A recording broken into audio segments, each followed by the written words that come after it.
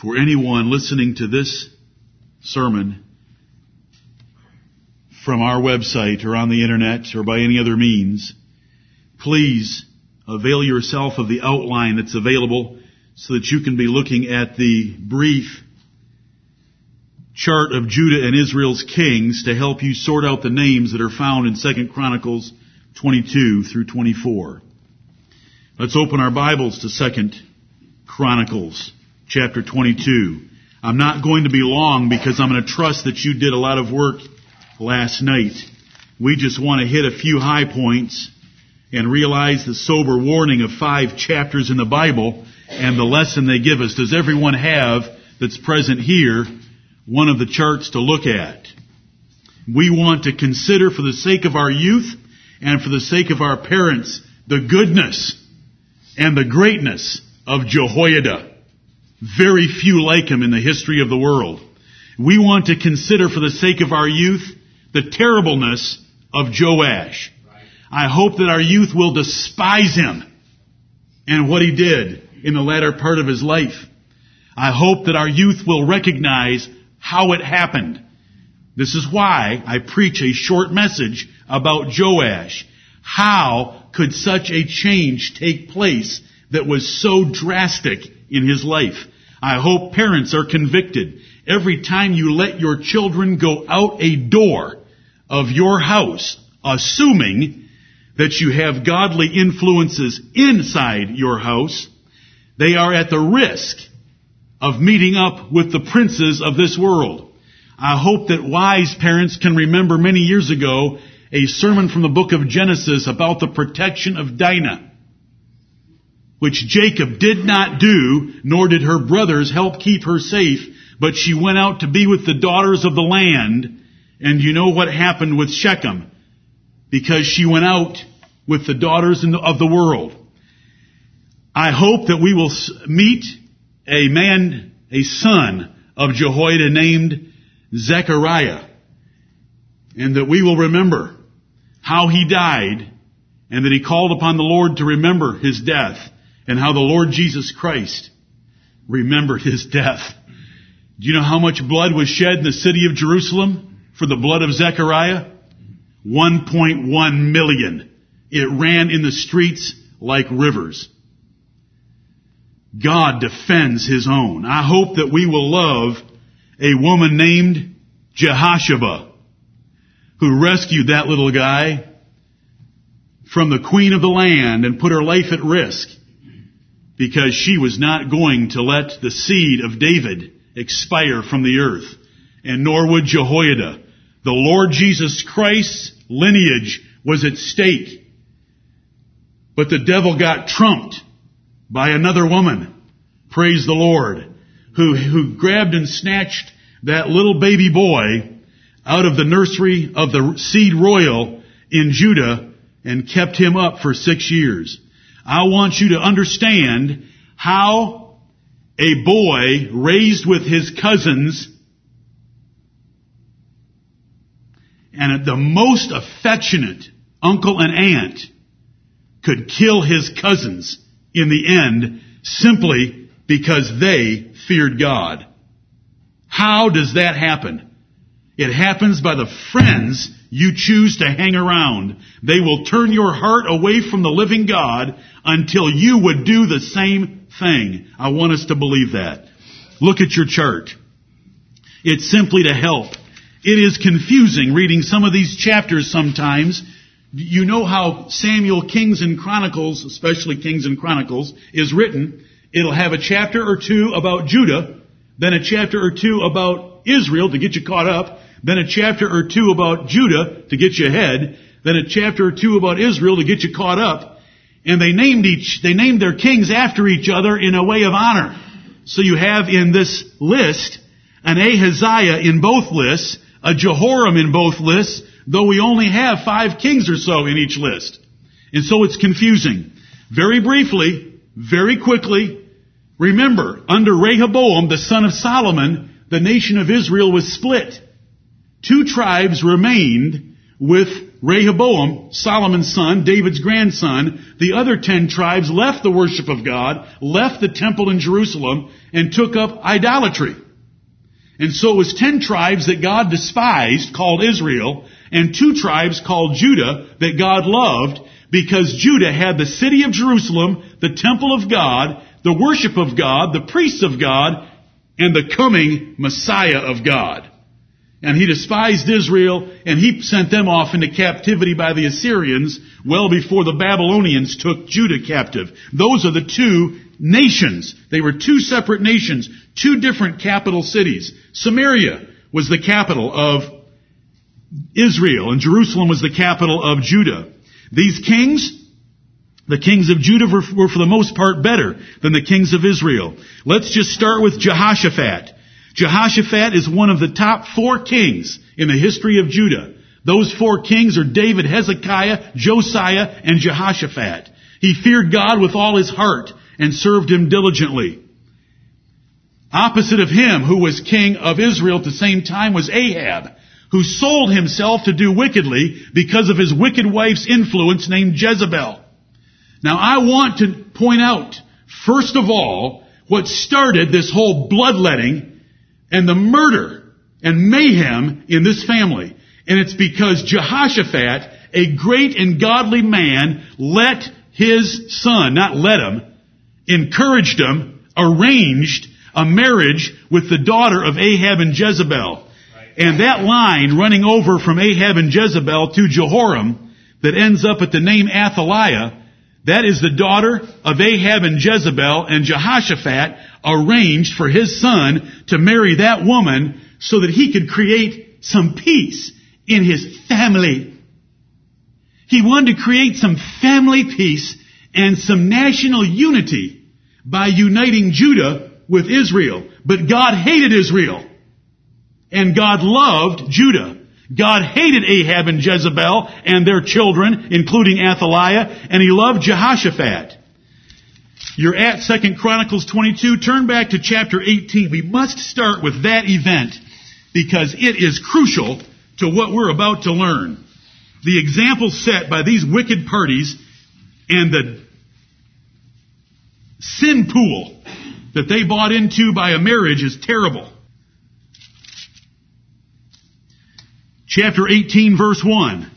Now Jehoshaphat had riches and honor in abundance and joined affinity with Ahab. Affinity is marriage. Jehoshaphat took his son Jehoram and married him to Athaliah, the daughter of Ahab and Jezebel. Affinity. What does the Bible teach us? And we shall not compromise this point. If you want your children to marry an unbeliever, and we will define a believer the way the Bible defines it, you will be excluded for your privilege. We're not going to put up with that. We're not going to bless it. We're not going to tolerate it. We're not going to go to the wedding. God drowned this world because of the sons of God marrying the daughters of men. There it is, 18:1. Now let's see what God thinks about it in 19:2. Verses 1 and 2, Jehoshaphat, the king of Judah. 2 Chronicles 19:1. And Jehoshaphat, the king of Judah, returned to his house in peace to Jerusalem. And Jehu, the son of Hanani, the seer, went out to meet him and said to King Jehoshaphat, shouldest thou help the ungodly and love them that hate the Lord? Therefore is wrath upon thee from before the Lord. God was angry with Jehoshaphat for loving and helping those that were the enemies of God. Now we are not talking about Philistines or Egyptians. We're not talking about Arabians or Muslims. We're not talking about Hindus or Buddhists. We are talking about Israelites. But they were Baal-worshipping Israelites. I want you to notice this is where it came from. What kind of character was Jezebel? She killed Naboth for a vineyard.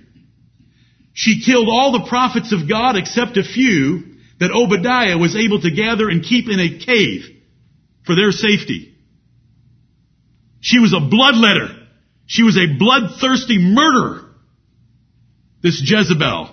And like mother, so is daughter. So was Athaliah, as you have read last evening.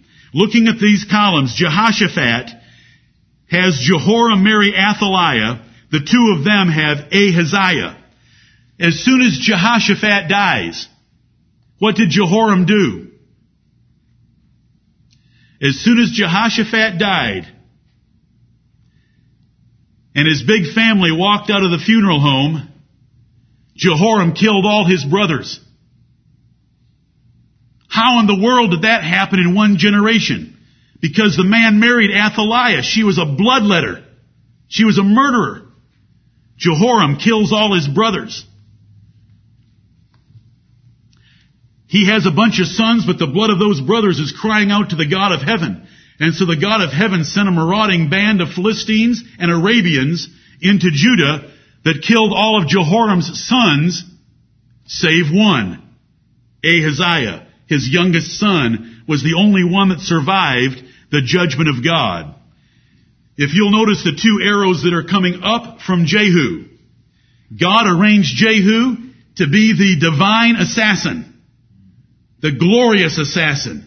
For many years, my favorite Bible character because of his zeal. When he rode his chariot, everyone knew from a distance that it was Jehu because the Bible... Not that I drive that way. I have, but I don't. I'm old.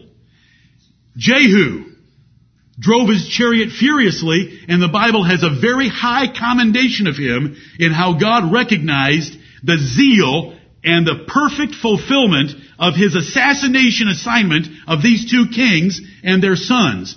He wiped out the house of Ahab. This is the Bible. This is how much God hates men who turn away from his religion and pick up idolatry. Jehu kills Jehoram of Israel, and Jehu kills Ahaziah of Judah. Now, Ahaziah is the only royal blood at this point, and there's children and there's grandchildren of his brothers who were slain by the marauding Philistines and Arabians. Athaliah sees that there's a power vacuum, and so Athaliah kills all of her grandsons.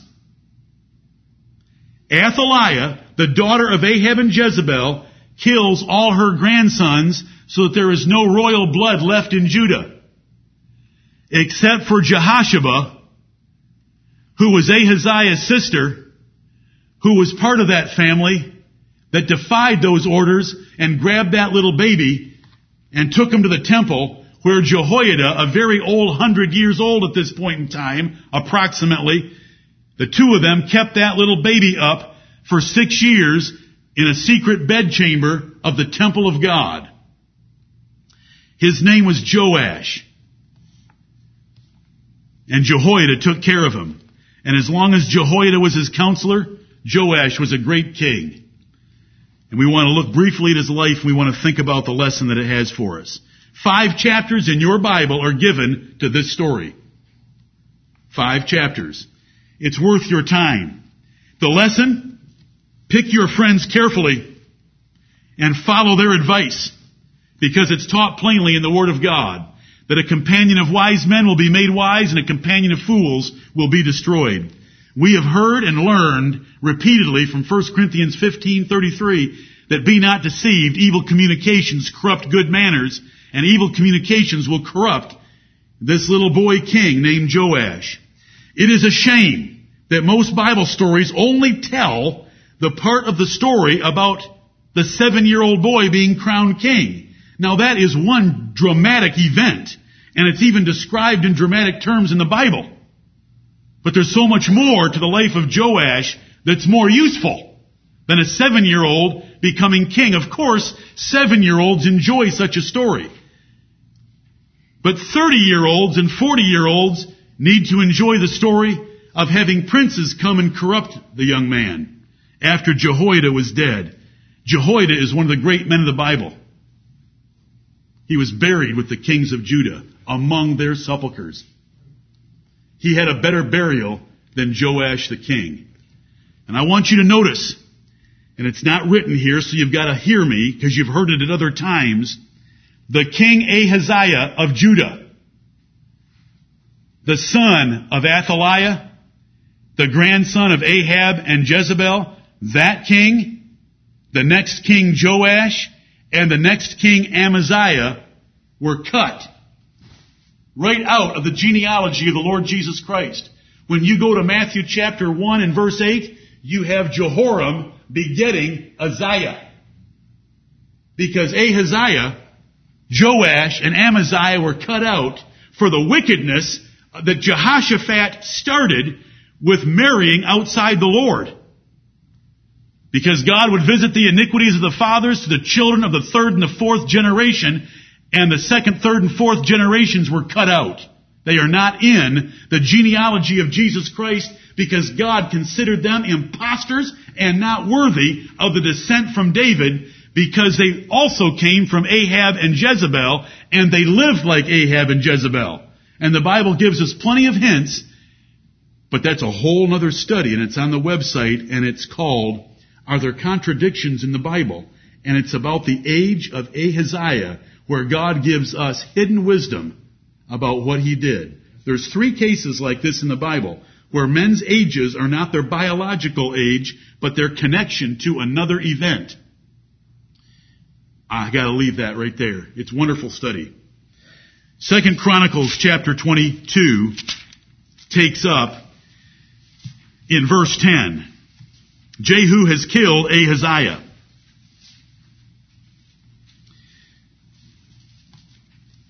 If you were to really want to get into this study, you would want to read 2 Kings 8 through 10 and 2 Chronicles 17 through 21 as background material before you even get to the 5 chapters that we're dealing with. The 5 chapters are 11 and 12 of 2 Kings and 22 through 24 of 2 Chronicles.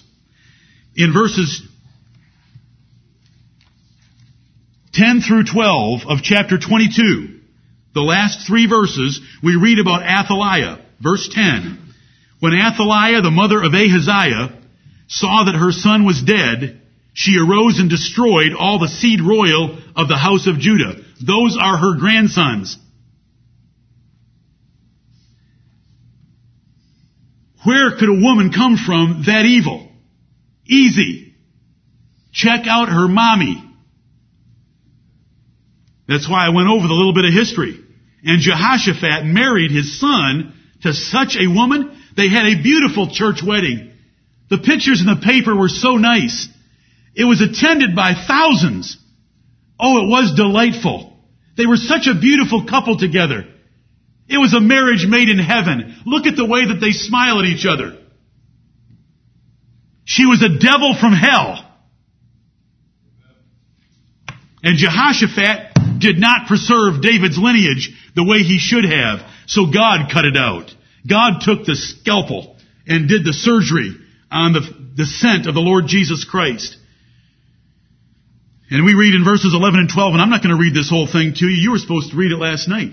We want to get to the bottom line and walk out of here convicted to be like Jehoiada and to be like Zechariah and not to be like Jehoshaphat and Joash. Is everyone getting the message?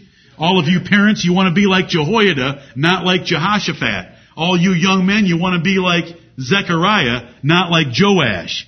What are you going to do, young men, when we die? You're going to bury me. You're going to be a pallbearer for your father and me, Stephen. Are you going to be like Joash? Are you going to be like Jehoram? As soon as we die, you're going to kill your brother? I'd never do anything like that. You're going to turn your back on the God of heaven? Stephen hasn't done a single thing to deserve anything I'm saying to him, any more than be a young man sitting in my eyesight right now. He's a fine young man. He's singing tenor so well. Listen, he's singing tenor so well right now. Francis Carnell, Brother Newell wasn't here last Sunday. See, when Brother Newell and I are side by side, we're so loud we can't hear anyone else in here. But I heard that young man, and so I wanted to say something good about you. But brothers, what are our children going to do? What's going to happen? Are there young men in this church and young women in this church that hate and are sick by what they read last night as they read about a boy that was taken care of so personally, so attentively, so protectively by an aunt and an uncle, and then crowned by him and his sons? Do you know who put the crown on his head? Zechariah 23:11. It should make you so sick and full of anger, you ought to have been able to do the job of Jehu with ease. He pulled his bow at full strength and drove an arrow through Jehoram. It blessed his heart to see that arrow come out his chest. The Bible tells us that. And the Bible tells us that God looked upon what Jehu did with the zeal with which he killed those wicked kings and said, "Thou hast done well in executing all that was in my mind toward these wicked men." Are there some men in here that hate what Joash did? That want to live the life that Zechariah did not get to live? That want to be faithful to a man like Jehoiada? Your fathers, this church. Let's let Zechariah live. Not just the one that's in the back, but all of you young men. And you young women, be like Jehoshaphat. Who cares if it's your own mother that turns away from the following God, or your own father? She was the daughter of Jehoram, but she wasn't a murderer. Okay. I hope I've given you plenty of background. There's more, but it's enough. Ahaziah was a mommy's boy, and the Bible tells us that he was a mommy's boy. And see, so God looked at that being a mommy's boy. Mommy came from Ahab and Jezebel. Athaliah was his mommy. The Bible tells us he was a mommy's boy. So he gets cut out because he wanted some that were daddy's boys. The daddy being Jehoshaphat. The daddy being David. To be like those men. And so God cut him out and got on down to a better king named Uzziah. His infancy, you know the story. Brethren, you read it. I hope you read it. In chapter 23, it describes the end of 6 years of keeping the little boy up in the temple. He was kept there in a bedchamber in the temple and never discovered to the queen, Athaliah. You know, when you're a murderer like that, you live in fear all your life of someone murdering you. And there had been so much murder and mayhem going on in Judah and Israel, especially with Jehu coming on the scene, she would have had her spies out but never knew about the bedchamber in the temple, the little bedroom in the temple that had a nurse and a little boy. And what a dramatic scene. Why in the world does anyone have to watch a Hollywood movie? It's made up garbage. It's not faith-based, it's stupid, and it always ends hopeless. This story ends gloriously. It ends full of hope. The Lord look upon it. That's all that you need to say, and you should be full of hope. The Lord look upon it and require it. Because the Lord's going to hear that kind of a prayer, and the Lord did look upon it, and the Lord did require it. He required it of Joash, and he required it of the whole nation. This is drama. The drama starts in chapter 23. It's his coronation. Verses 1 through 21. When Joash was 7 years old, Uncle Jehoiada decided it was time to reveal Judah's king. He went through the whole nation and got the mighty men of valor. He got the great Levites that were fearless of other men and who loved the Lord Jehovah and gathered them in Jerusalem and took an oath of them. This drama gives me goosebumps and I'm just telling you about it. Do you read the Bible carefully? Why would you ever need drama in a book or a movie? He took all those mighty men of valor, the captains of hundreds and thousands, the captains of the military, and put them in the temple and took an oath of them. That before the God of heaven, they loved the Lord God of Israel, and they were loyal to the seed of David. And then he said, bring them out. And they brought out a little 7-year-old boy, and he produced the birth certificates and the evidence that he had the seed of David in front of them. A 7-year-old boy. That's drama. Jehoiada taking an oath of them and then showing them this little boy and then giving them their instructions. The Bible wants you to know about him breaking them down into thirds and giving them assignments on where they're supposed to stand, and they better have their weapons in their hand. If they have their weapons in their scabbard, it's not good enough for this little boy, because that woman is a wicked woman and she will try to kill this little boy. She's already killed the rest of the seed royal. I want your weapons in your hands. Do you have the picture, my brethren? of these mighty men of valor lined up in the temple. It says from the left corner of the temple to the right corner of the temple, between the temple and the altar, here's this line of men, and there's another group assigned to bring him out and to take him back in. The little boy has quite an escort. And so his coronation takes place in verses 1 through 21 of this 23rd chapter. He gathered all the support from the nation that he needed and assigned them their duties. He gathered that little king there and put him beside the pillar where the kings of Judah stood. He's a 7-year-old boy. I want to tell you something about that 7-year-old boy. Do you know how I know this even though it's not written? I can know it because I understand the character of Jehoiada. That boy had been taught a little bit in 7 years.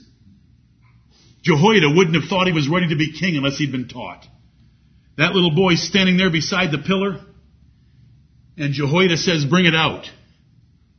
And they bring out the holy scrolls of God's Word. Do you know what the Bible teaches in Deuteronomy? It says when this nation ends up having a king, which they shouldn't have, but when they have a king that they shouldn't have, I want this scriptures, the books of Moses, copied by scribes and put in their hands, and that testimony read to him every day so that he will know how to judge Judah and Israel. Bring it out. And so they bring him the testimony and they say, "This is your copy, king." Get down a little lower. This is your copy. It's in verse 11. Then they brought out the king's son and put upon him the crown and gave him the testimony and made him king.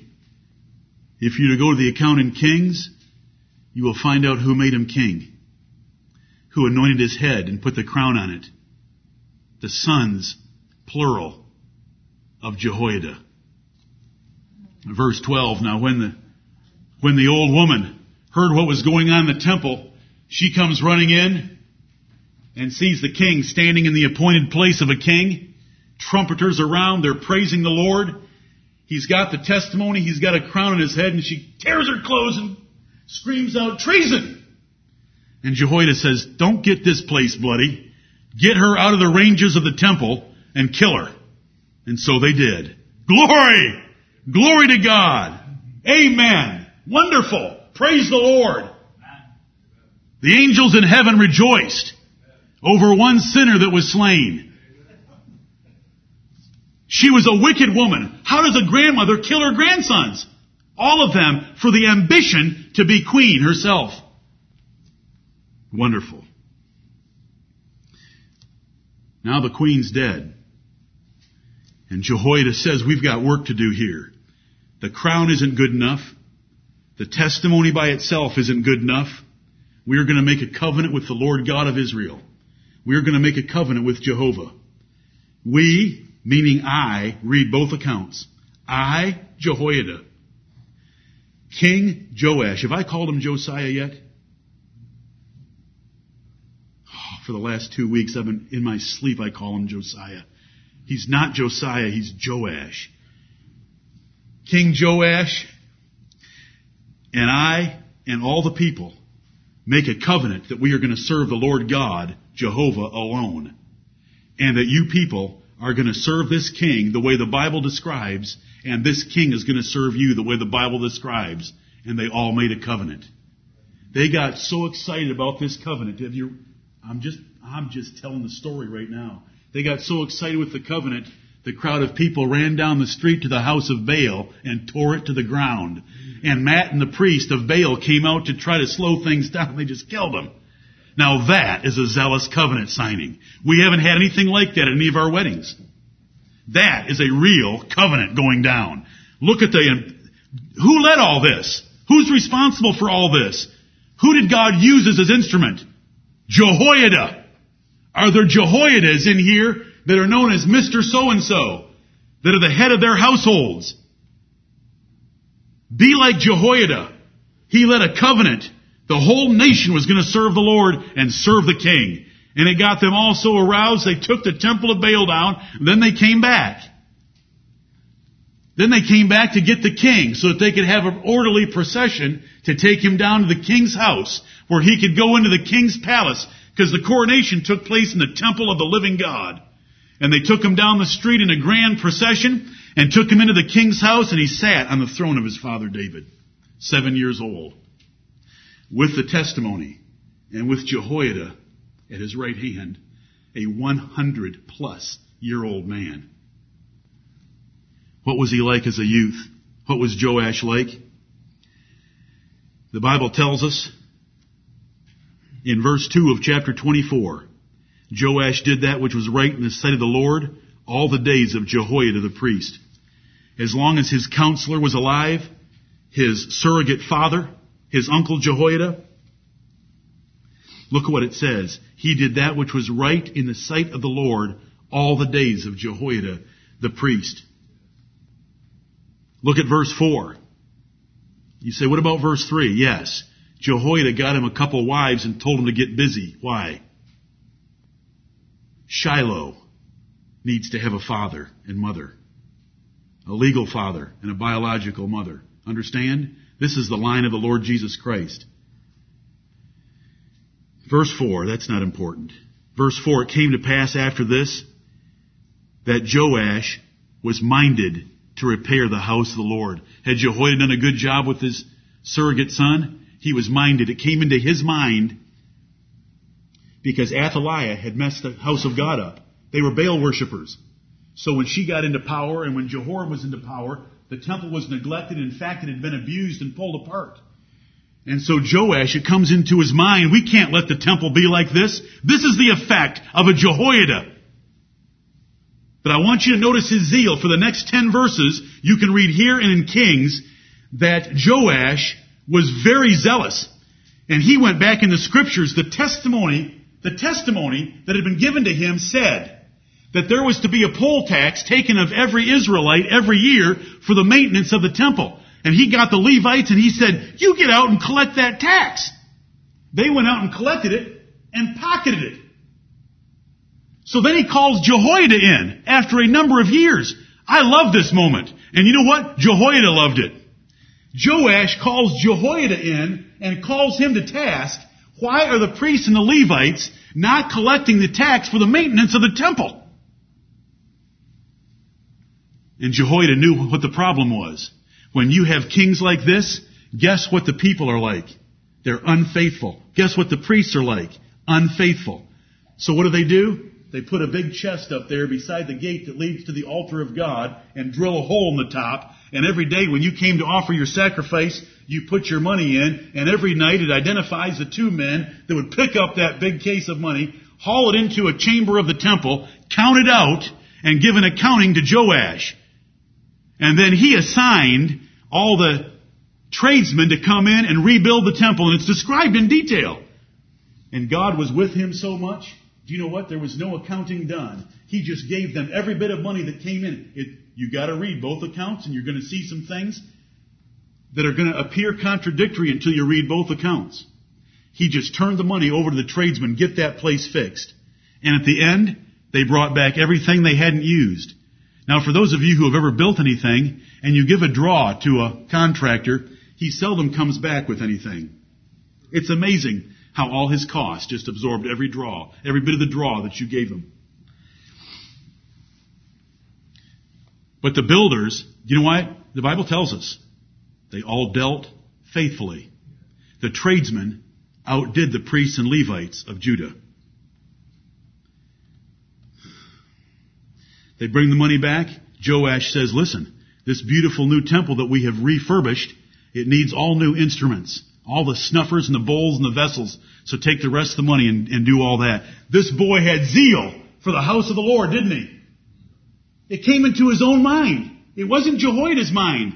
Read the Bible very carefully. It came into his mind. He wasn't 7 anymore. He was older. And he was of a mind. I want to build the house of God and undo the damage that my grandmother did to it. So we read about the youthful king. Then what happens to him? Verse 15. But Jehoiada waxed old. This man who had taken care of him since he was 1 year old, had crowned him at 7, had counseled him throughout. He gets old. Stephen, your father's getting old. James and Nathan, your fathers are getting old. Daniel, your father's getting old. Jonathan, your father's getting old. Paul, your father's getting old. My sons, I'm getting old. But Jehoiada waxed old and was full of days when he died. And 130 years old was he when he died. God was with that man because there is no age like that in this time in the Bible. David lived to a good old age. He died at 70. The Lord was with this man, and he had kept this man alive for a glorious purpose. A little boy. And he invested the latter part of his life in a little boy.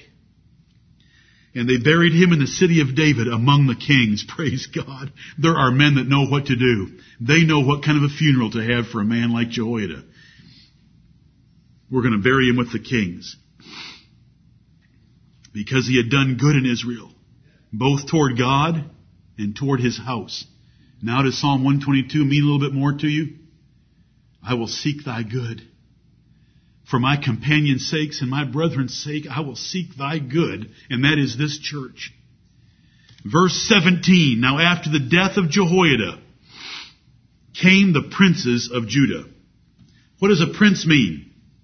Noble, wealthy, good families, good looking, good education, suave, debonair, cool, popular, sophisticated.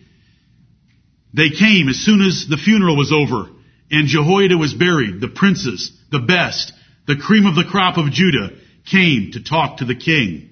Why didn't they come earlier? Because it was a 130-year-old man that would have cut their heads off.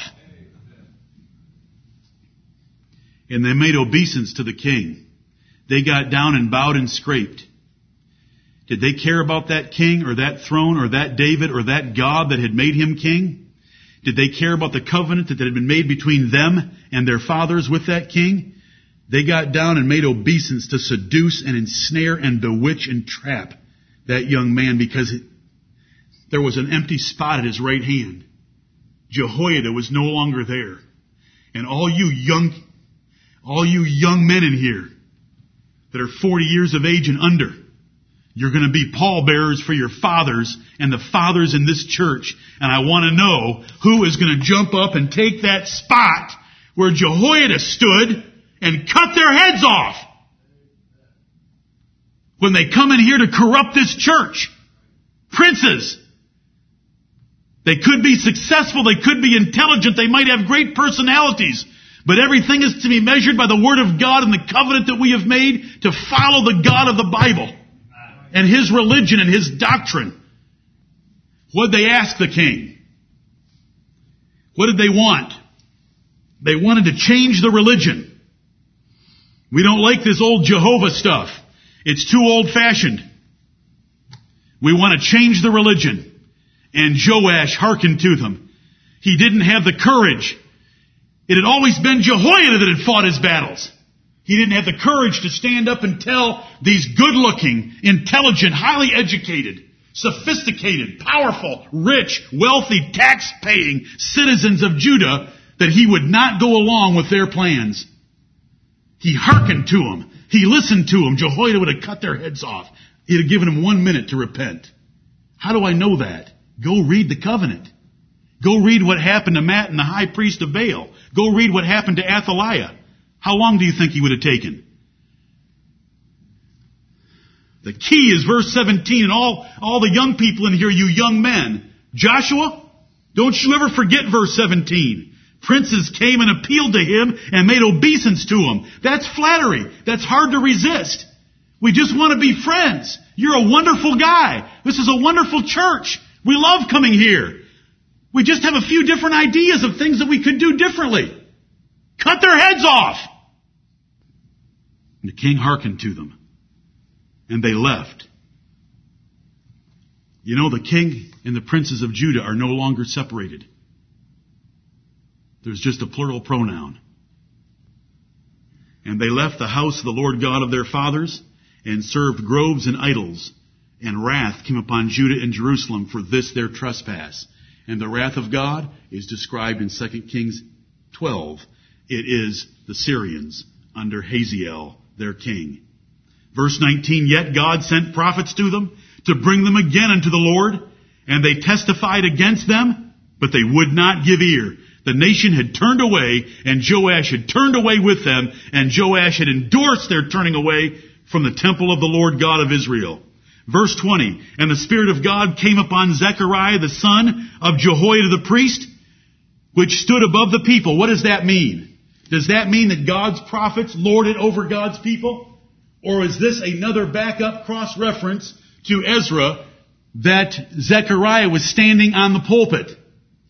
A pulpit in the Bible is an edifice that is made for a man to stand on so that all the people can see him open the book of God. That's what that means. That's all that means. He was up opening God's Word because he was going to preach God's Word. And the Spirit of God came upon Zechariah.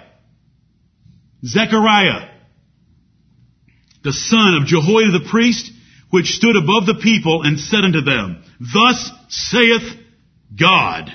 And this is how you young men should answer anyone that either in private or in public ever suggests anything to you that is contrary to your fathers or the fathers in this church or the Word of God, and not in that order.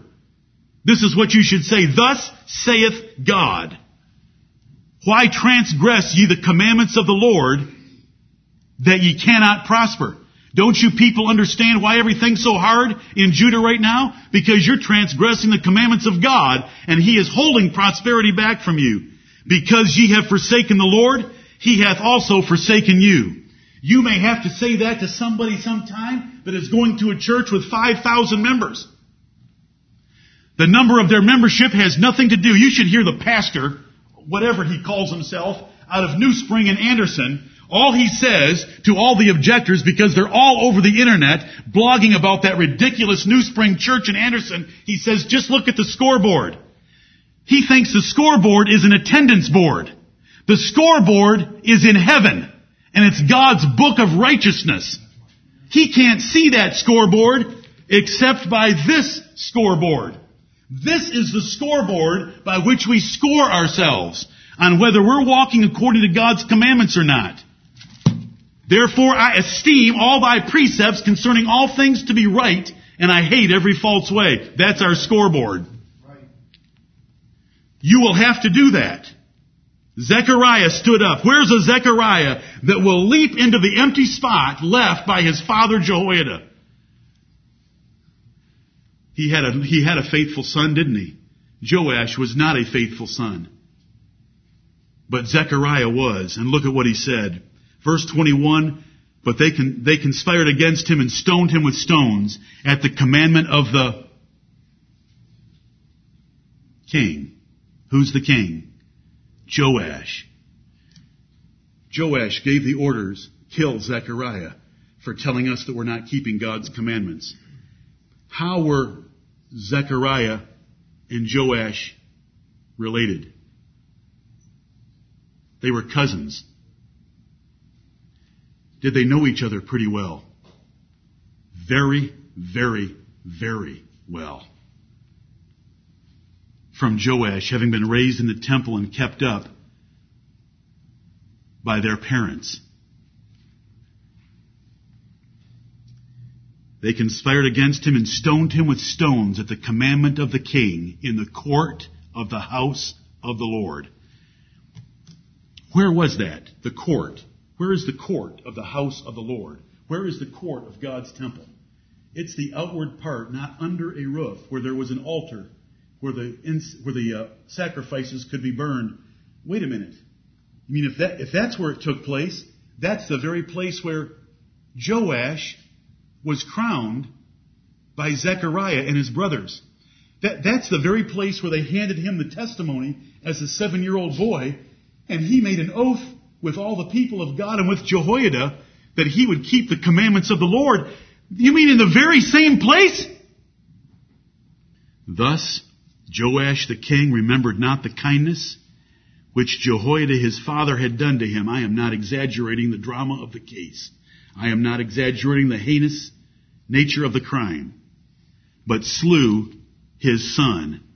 And when he died, that's Zechariah. And when Zechariah died, he said, the Lord look upon it and require it. Zechariah didn't die quite like Stephen, did he? Stephen said, Lord, lay not this sin to their charge. Why? Is there any can we justify the difference here? Was Zechariah wicked for this? Not anything whatsoever. Because there was a personal crime of a magnitude involved against Jehoiada, a righteous man that needed to be revenged. How do we accept this? Easily. Jesus remembered and brought down the blood of Zechariah on the nation of the Jews. No problem. Those Jews that stoned Stephen did not understand. They did not understand about Jesus Christ. It was a spiritual difference. This was no spiritual difference. This was a personal act of revenge of a terrible crime against Jehoiada and Jehoshaphat and their children. Verse 22, thus Joash the king remembered not the kindness which Jehoiada his father had done to him, but slew his son. And when he died, he said, the Lord look upon it and require it. And so what did the Lord do? It came to pass at the end of the year that the Syrians came in and took the princes of the people from among the people. Look at verse 23. What happened to the princes that had come and conspired for a new religion? Bye-bye. The Syrians came and took them captive. Verse 24 tells us that they only sent a very small army because it only took 5 of them to chase 1,000 Jews. Did God tell them that in the book of Deuteronomy? That if you don't keep my commandments, 5 of your enemy will chase 1,000 of you? If you keep my commandments, 5 of you will chase 1,000 of them. A very small army came in and destroyed a very great host of the Jews because the Lord was not with them. There is no might nor power nor counsel against the Lord. If you don't do it His way, it doesn't matter whether hand join in hand and you make a confederacy with the whole world against Him. God wins. That's right. Learn that. God wins. Be on His side. Be on the winning side. When they came into Jerusalem and took everything, they left Joash because he was so sick with diseases, great diseases. And then his own servants weren't going to let him die in peace, even if he was very sick. So they killed him in his bed. Amen and amen. He deserved every bit of that. But they buried him not in the sepulchres of the kings, the last clauses of verse 25. Proverbs 13:20, I've said it 3 times today. A companion of wise men will be wise, a companion of fools will be destroyed. Proven by this story. Be not deceived, evil communications corrupt good manners. Those good-looking, highly educated, intelligent princes that came and spoke with Joash, they corrupted him. They seduced him. They bewitched him. They entrapped him. He couldn't resist the peer pressure of his noble princes. And he caved in and went for religious change. And his whole life turned upside down. And his world went right back into the bloody world of Athaliah, Jezebel, Jehoram, and that terrible family. Why? Where did it all start? How did it happen? How could a little boy who grew up loving Uncle Jehoiada tell me the stories again? Would a man at 110 have some decent stories to tell? Uncle Jehoiada, tell me again that story? Would you read God's word to me again, Uncle Jehoiada? Thank you, Uncle Jehoiada and Aunt Jehoshaphat, for saving me from my grandma. Thank you. I love you. I love you. I love you. I love you. He turns away from the temple of the Lord and he kills the sons, plural. Read Kings, of Jehoiada. How does it happen? Worldly friends. Worldly friends. Let's try a new religion. Worldly music. Worldly movies.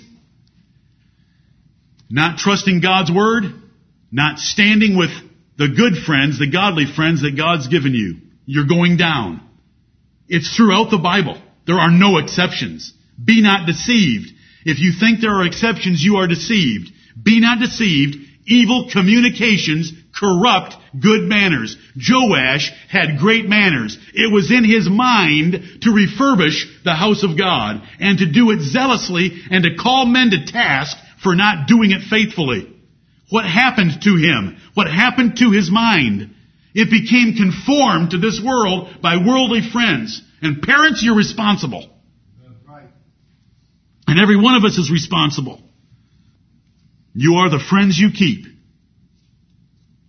And your friends are going to make you or break you, and all that matters is this, in the sight of God. Count on it. If you're under 30,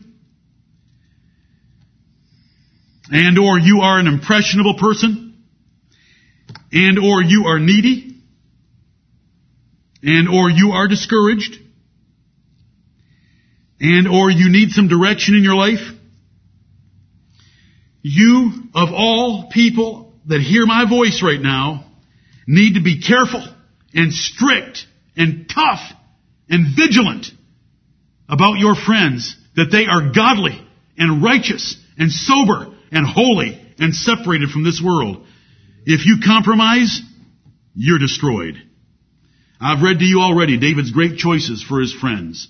He was a companion of all those that feared God and kept his commandments.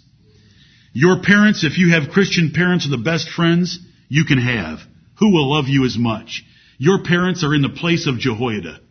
If you turn against your parents and do not follow their religion, unless a tsunami of Bible evidence, none of which you are capable of even receiving, were to come to you, since it can't happen, let's just ignore it. God gave you your parents, and God gave you the religion of your parents, and if you turn against your parents, you are just like Joash, and under the right circumstances, you would kill. Anyone would say, how could Joash do that? Well, if you have to ask that question, you're very foolish, because the heart of man is desperately wicked, deceitful above all things. You may say, if I had such circumstances, I'd never reject God and kill my cousin the priest. I say unto you that if you're a child of godly parents in this church, your parents have already done more for you than Jehoiada did for Joash. I say unto you, then let your life prove you are not like Joash, for we have seen some just like him in this church. Just like him. Who was the real friend in Joash's life? What's a real friend? Well, they just listen to me. They just listen to me better than my parents do. Hello? That's not a friend. That's an idiot. Your parents want to help you. Listening is not a friend. Trees listen. Dogs listen. Cats listen. You don't need a listener. You need somebody that will tell you, this is the way. Walk ye in it. That's a friend. Real love is helping a person please God in their life. That's a friend. Jehoiada was a friend. Zechariah was a friend. Joash went for the princes and lost his real friends, killed his real friends, and the Lord killed him. Learning the history of these men is of minor value. The main goal is to weigh the influence of friends in your life and for every one of your fathers to be the Jehoiadas of your families. God's going to hold you responsible for repaying him for the kindness he's shown you with the truth he's shown you. Hezekiah didn't repay the Lord for the kindness he gave him in 15 years extension on his life. God's going to hold you accountable for repaying your parents. 1 Timothy chapter 5 and verse 4 tells children to requite. That means to repay their parents. The Lord will hold you accountable, you young people. Disobeying your parents is like Joash's murder of his cousin Zechariah the priest. Because when you disobey your parents and dishonor them and disgrace them and shame them and leave for another religion that you don't even have the ability to sort out, it causes them great anguish that lasts a whole lot longer than a stoning. Every grandfather in here better be a Jehoiada as well. And every great-grandfather needs to be a Jehoiada. Your esteem in life and death depends upon your faithfulness to God. Jehoiada was esteemed even in death. He was taken down the street in a processional and put among the kings of Israel. He got buried next to David. Joash got buried next to the cook. I don't mean anything against chefs. Who are your counselors? Who are your teachers? Who are your friends? Who are your guides in life? They must be holy and separated. They must be godly and virtuous. They must hate this world and its lifestyle. They must hate this world and its philosophy. They must hate this world and its religions. Those are the men you want to be with. Those are the women you want to be with. The Bible gave us a church so that we can all be Jehoiadas to each other. We can be Zechariahs to each other. No! Don't let that happen. You shouldn't be doing that. Let's go in the way of the Lord. Let's go on Sunday and worship with all our might. Let's keep up the house of the Lord. This is why we have a church. Your parents are waxing old. They're going to die sooner than Jehoiada. Are you going to change after that? Or are you going to change before that? Are you going to send them to their graves with an anguished heart because you're living the life of a fool? Who will stand up and be Zechariahs? May the Lord bless the preaching of His word.